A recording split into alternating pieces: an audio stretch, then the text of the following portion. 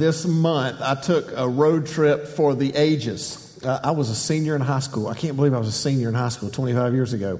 But that's what it was. And so we grew up in Anderson, Greenville area, South Carolina. And one of my best friends, who was a teammate on my high school football team, got selected to play in the South Carolina high school all-star game. That was a big deal. And the game was always at Myrtle Beach High School. So we thought this was a great opportunity to take a trip to the beach in December, right? So 4 friends and I gathered up on early the Saturday morning of the game, December 1994, to drive from upstate South Carolina down to Myrtle Beach to see him play in this game. I was 17. I think 3 of the others were 17, were seniors. I think we had one that was younger with us. First time taking a road trip like this without our parents. You remember how stupid you were at 17? Yeah. So we go, and man, we're just having the biggest time. And, you know, I didn't grow up in much of a beach family, but I'd been to Myrtle Beach a few times. My friends had been a lot. It's pretty simple. You take I-26 from the upstate down to Columbia. I-20 intersects, and you hit 20 to go to Florence. And then you take the road from kind of Florence on into Myrtle Beach. Easy peasy. We're just laughing, having a good old time. We're singing songs, telling jokes. We get to Columbia. We hit 20. We're still rocking and rolling. I'm driving. And then all of a sudden, I see this sign that says, next 5 exits, Augusta. Now, I don't know how well you know geography, but Augusta is not going in the same direction as Myrtle Beach. And we just weren't paying attention. And we went I-20 west instead of I-20 east because we were 17. And did I mention, do you remember how stupid you were at 17?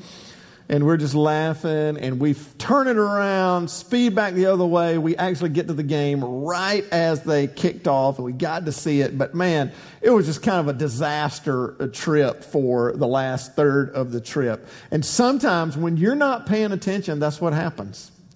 When you're not paying attention, you can just end up going in the wrong direction. You end up in the wrong place. If you're not paying attention, you can end up with the wrong people. And one of the problems is that sometimes you don't know you ended up in the wrong place. And sometimes you don't, if you're not paying attention, you don't know if you ended up with the wrong people. Here's something I know about you, okay? This is something I want, that you know this is true, but I know this about true, is that you're going in a direction right now. Your family's going in a direction. Your relationship, a dating relationship, a marriage is going in a direction. Your career's going in a direction. Your spiritual life is going in a direction. Your financial life is going in a direction. But right now, you got several areas of your life that are like the key components of what make up your life, and they're all going in a direction. So here's the question I would want to ask you. Are you paying attention? Do you even know your direction? Do you know, this is where I'm headed. This is where my family's headed. This is where we're headed as a husband and wife. This is where we're headed. This is where I'm headed in my job. Or this is where I want to get in my faith and my spiritual life. Do you know your direction? And then, this next question is, do you like your direction? Do you like where you see your marriage going? Do you like where you see your faith and your walk with God going?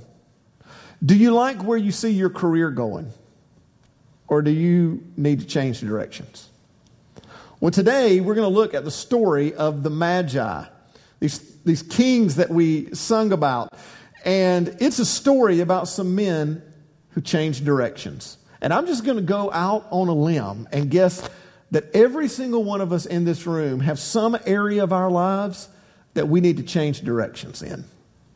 And we're going to look at this story and what they did. Because these guys changed directions, but they had a choice whether or not they were going to go in a new direction. And their decision changed the course of human history and cemented Christmas kind of forever and everything we know about Christmas. It had the possibility to change Christmas as we know it.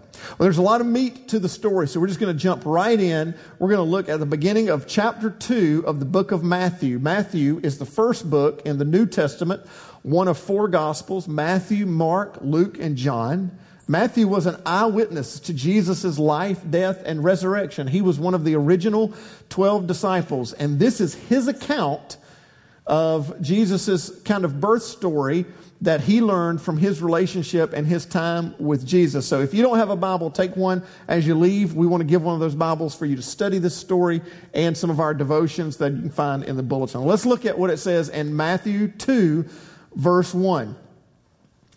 After Jesus was born in Bethlehem, in the territory of Judea, during the rule of King Herod, Magi came from the east to Jerusalem. So when does it say this happened?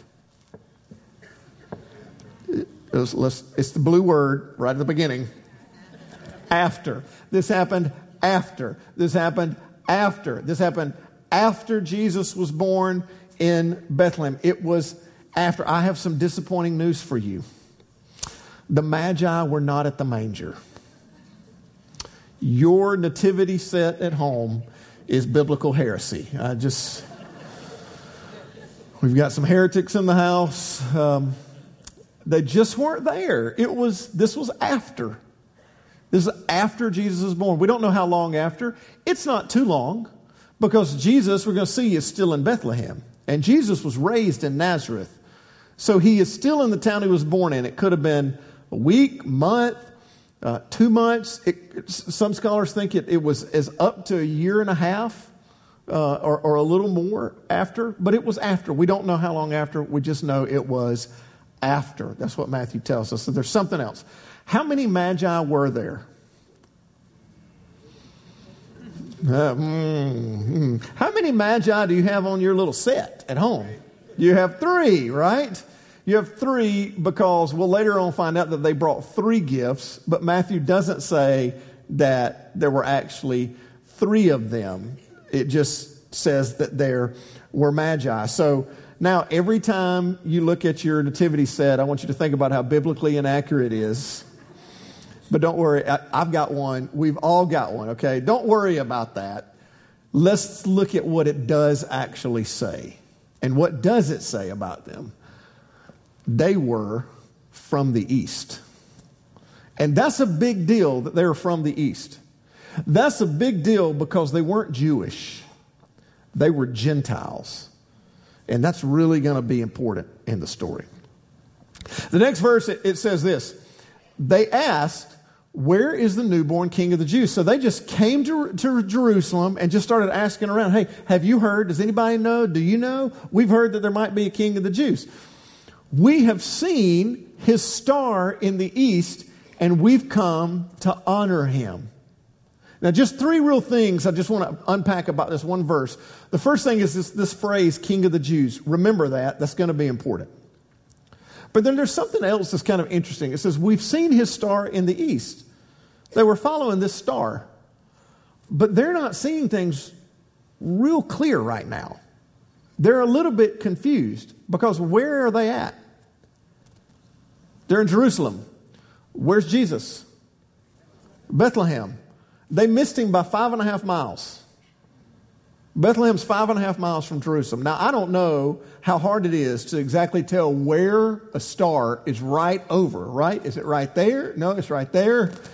It's kind of hard to tell, right? I mean, I guess if you would say if they were coming from hundreds of miles away, which, well, of course we believe they were coming from the east, that 5.5 miles ain't bad. But they're a little confused right now as to exactly what they're doing, where they're going, and even who they're coming to see. But they've got a specific thing that they want to do, and it says, we've come to honor him. And if any of you have your phones open to your maybe a different translation, or you got a Bible open before you, some translations use the term, we've come to worship him. And I actually think that's better. Because this word honor means something different. It is the Greek word, which Matthew was originally written in Greek and translated into English for us, but that word in Greek is proskuneo. And for people in the East, that would have been meaning to fall upon the knees and touch the ground with the forehead as an expression of profound reverence. And I love that terminology, profound reverence. What word do you think we get from this word, proskuneo? Prostrate. Right? If you ever heard somebody that's fallen prostrate on the floor, on their face before God. This is a really important thing, this word. You're going to see this word come up 3 times in this passage. But guess what? Not everybody means what they say. Do you know that? Not everybody means what they say when they say, I've come to worship. Now, all right, so the next verse, it says this. When King Herod heard this, he was troubled. So, remember, they haven't gone to King Herod's palace. They didn't know what they were doing. They just kind of had a general vicinity. They ended up in Jerusalem. They missed it by 5.5 miles, and they're asking around town. And word gets out to King Herod about these guys. He's flipping through Twitter and Instagram. He sees the post about what's going on in Jerusalem. And he hears, and he's greatly troubled. Why do you think he's troubled? Oh, because he's the king of the Jews. And there are people looking for a new king of the Jews? When King Herod heard this, he was greatly troubled, and everyone in Jerusalem was troubled with him. And he gathered all the chief priests and the legal experts and asked them where the Christ was to be born. So he's like, what's going on here? I want to know what's happening. And this is so fascinating to me. So they said, these are legal experts. These are people who understand the Jewish scriptures, the Hebrew story. And they said, in Bethlehem in Judea, for this is what the prophet wrote. So they quote the Hebrew scriptures. You, Bethlehem, land of Judah, by no means are you least among the rulers of Judah, even though they were such a small little community, because from you will come one who governs, who will shepherd my people Israel. Turns out the king of the Jews is such a great king of the Jews, he doesn't even know what the Hebrew scriptures say about the king of the Jews. Isn't that interesting? So then, here's what happens. Herod secretly called for the Magi and found out from them the time when the star had first appeared. Now, if you were watching the movie of this, you know what you would be saying to the Magi? No, don't tell him. No, right? No, don't tell him. It's like, no, don't go into the shed where all the chainsaws are, right? You're watching the movie, you're like, no, don't tell him.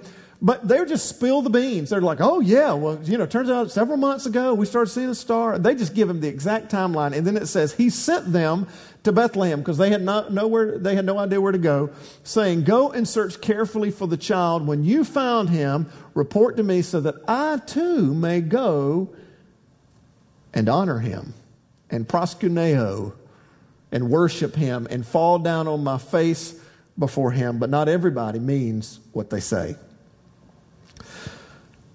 We kind of miss this in the story of the Magi because they're kind of so much a part of the Christmas story and kind of our thinking about Christmas, is that at this point in the story, the Magi are kind of confused. They're not seeing things clearly. Have you just thought about that? They missed Bethlehem by 5.5 miles. They showed up with the wrong king of the Jews, and they can't tell which are the good guys and the bad guys. Because they're just telling, well, yeah, they'll just tell them everything. And sometimes in our stories, we get kind of confused because we're not paying attention. And if you're not careful, you just can kind of go off mark, off path in the wrong direction. And right now, they're just kind of at almost like a fork in the road. It's kind of who they're going to be, what their part in the first Christmas story is going to be. But I love this next part. It says, when they heard the king, they went and look, Matthew writes, the star they had seen in the east went ahead of them until it stood over the place where the child was. And when they saw the star, they were filled with joy. As they came closer to Bethlehem, for Behem, right? That's a new T-shirt, for Bethlehem Behem. We got to work that out. Next Christmas, we're going to do that out. Yeah. That's our Christmas series next year, for Bethlehem. Well, as they get closer to Bethlehem, all of a sudden, the star that had been 5.5 miles off got more and more specific. All of a sudden, the things that had been a little unclear got clear. And here's what I just want to tell you. The closer you get to Jesus, the clearer things become. The closer you get to Jesus, the clearer things become. The closer you get to Jesus, the more clearly you'll be able to see people around you for who they really are. The closer you get to Jesus, the more you'll be able to tell about the direction your job is going, your career is going. The closer you get to Jesus, the more clear things will become in your marriage and in your parenting and in your engagement and in your dating life. The closer you get to Jesus, the clearer things become.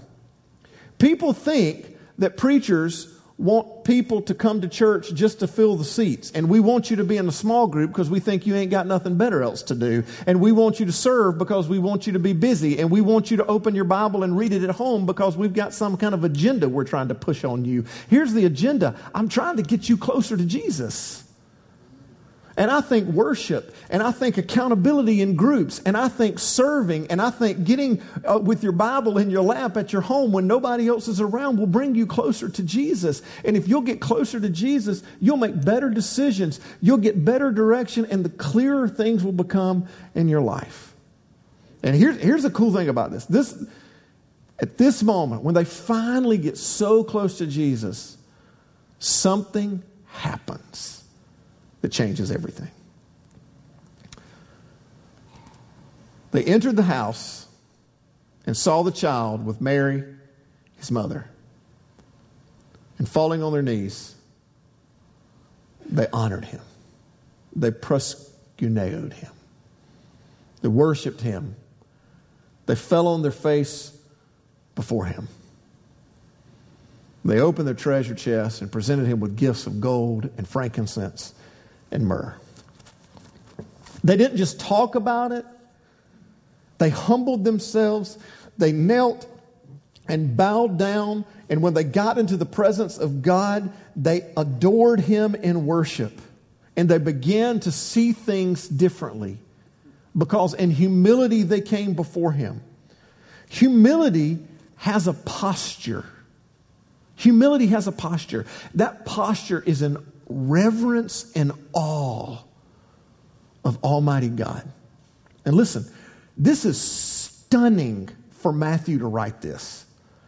If you go back and start at chapter 1 of Matthew, he spends 3/4 of the very first part of chapter 1. Most people skip right through it. You're like, well, I don't need to read that part. You know what it is? It's a genealogy of Jesus.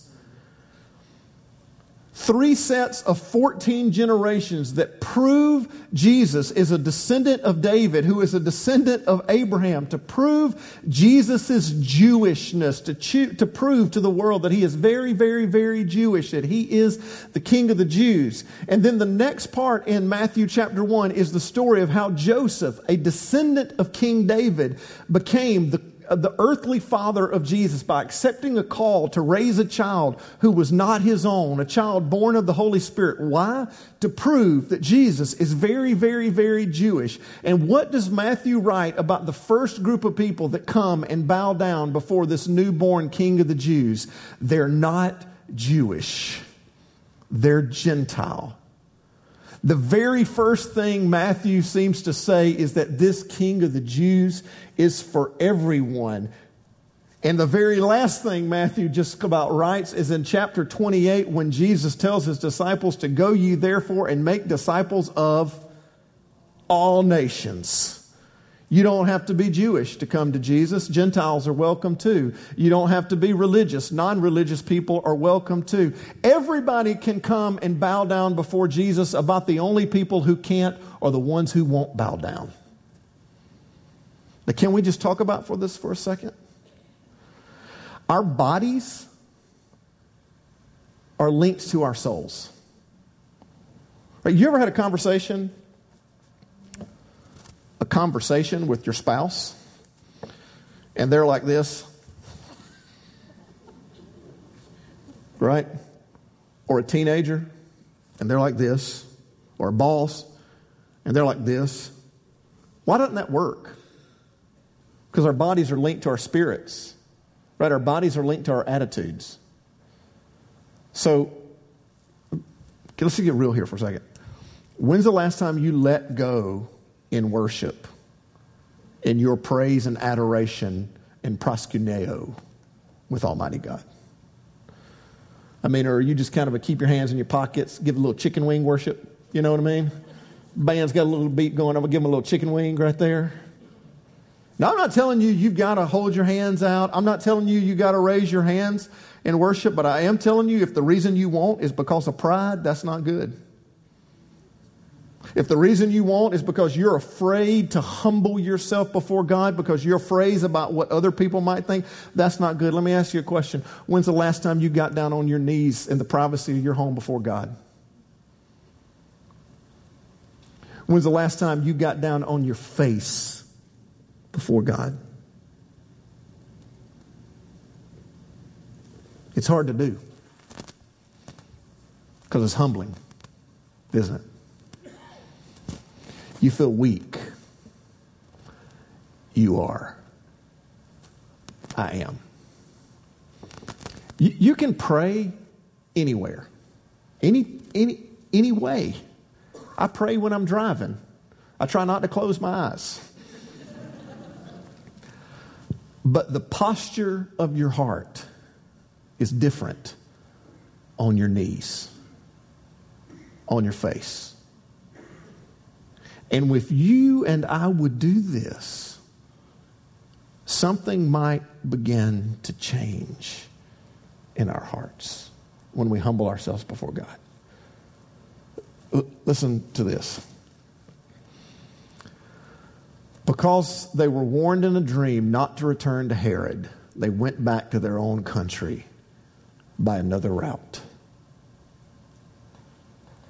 This experience of on their face before God, this experience of being humble before this baby king of the Jews. Can you imagine not bowing before a king, a ruler, and even a resurrected Lord, bowing before a baby out of reverence for what you know God has done in your life? This experience of humility changes something in them, and they all of a sudden figure out that Herod is the bad guy. They all of a sudden figure out that things aren't what they thought. They take a very different course that literally changes the course of human history and cements them in the Christmas story, that first Christmas forever. And here's what I would just tell you the lesson is from these guys, is when you change your heart, you change directions.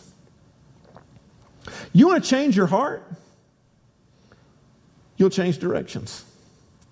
When you change your heart, you change the direction you're going. When you humble yourself before God, the posture of your heart, you set your life on a different course. You never know what one worship service, what one small group, what one time just before God in prayer at your home, what one time taking 15 minutes to open your Bible and say, God, speak to me. I'm humbling myself before you. You have no idea what one moment with God where you humble yourself before Him will do to change your heart and alter the course and the direction of your life forever. But if you go through life without that and think, I'll just kind of do it my own way, or I'm not going to pay attention to my navigational heart system, you'll just look up one day and see a sign that says next 5 exits Augusta. And nothing against the good people of Augusta, Georgia, but it ain't Myrtle Beach. And I don't want you to end up in a place you didn't mean to go. I want you to end up somewhere on purpose. Change your heart, you change your direction. You change your heart, you might just change history. Because this isn't the end of the story, you know that. Maybe you don't know the rest of the story, but it turns out King Herod had no plans to worship and honor Jesus. He had plans to extinguish him. He was going to take the intel that the Magi had given him and kill this newborn king of the Jews because he was a threat to his throne. And once he figured out, you can read the next few verses, once he figured out that the Magi had outwitted him in a fit of rage, he ordered every child of a son, every son in Bethlehem and the vicinity to be killed ages 2 years and under. But check this out. The time that the Magi bought Mary and Joseph was just long enough for God to speak to Mary and Joseph and give them enough time to flee to Egypt, where Jesus and Mary and Joseph would stay until Herod died and they came back to live in Nazareth. What if they had not changed directions? You ever think about that? What if then they had not had that moment of humility where they begin to see things differently? And what if for you don't change directions? Here's the crazy thing about this. Herod had the position that anyone would have envied having. He had the highest authority, the highest throne, the highest position in his culture. But he could not humble himself to bow down before another king. And though we know Herod's name, no one names their little boys Herod. And no one has little statues of Herod in their house, and he is a footnote in the Christmas story. But the Magi, well, we don't know their names, so we gave them one. We call them wise men. And we sing songs about them every Christmas.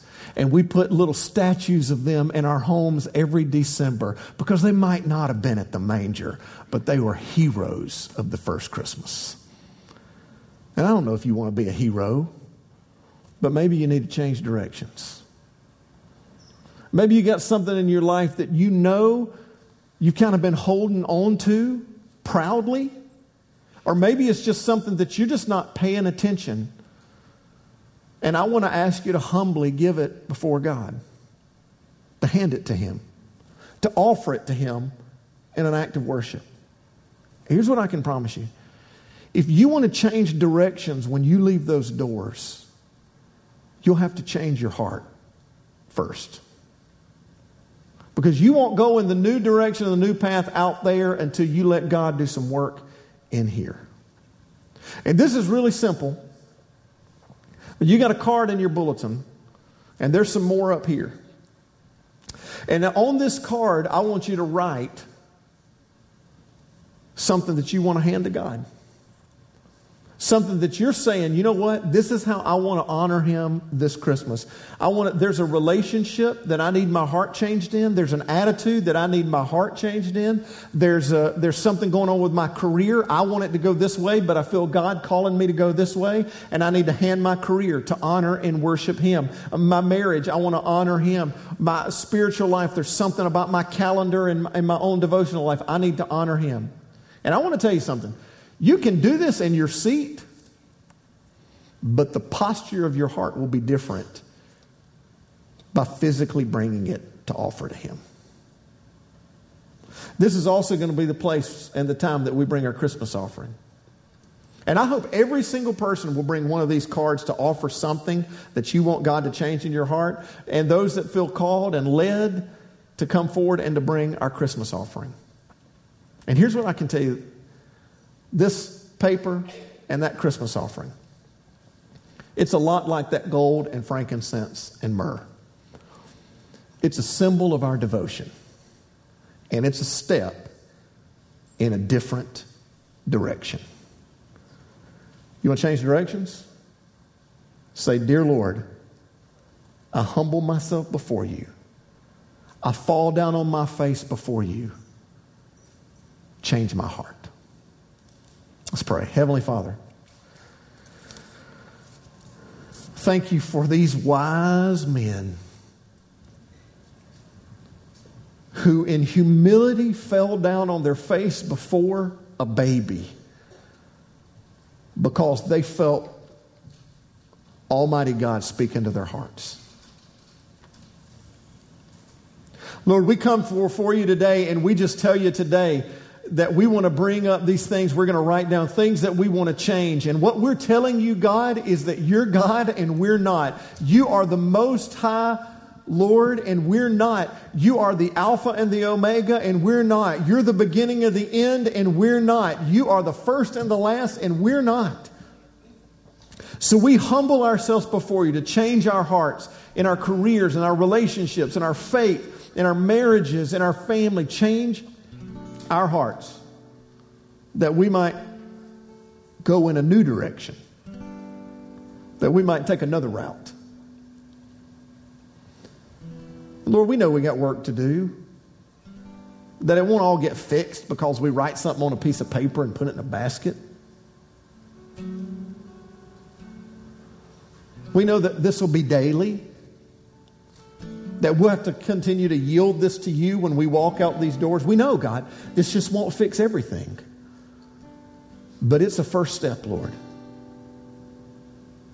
It's a first step in us humbly placing our forehead on the ground before you and saying, change us.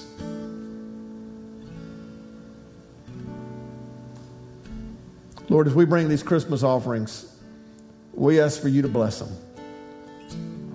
It's yours, not ours. It belongs to you, not Mountaintop. So help us just to be the stewards of what your people give, so that other people in our community who don't know you might have their heart changed by the grace and love of Jesus Christ. We pray all this, Lord, in the name of the King of the Jews, the newborn baby who became the crucified Savior of the world, our Jesus. Amen. I want to invite you to stand, sing with our band as we worship, and I want to invite you to come.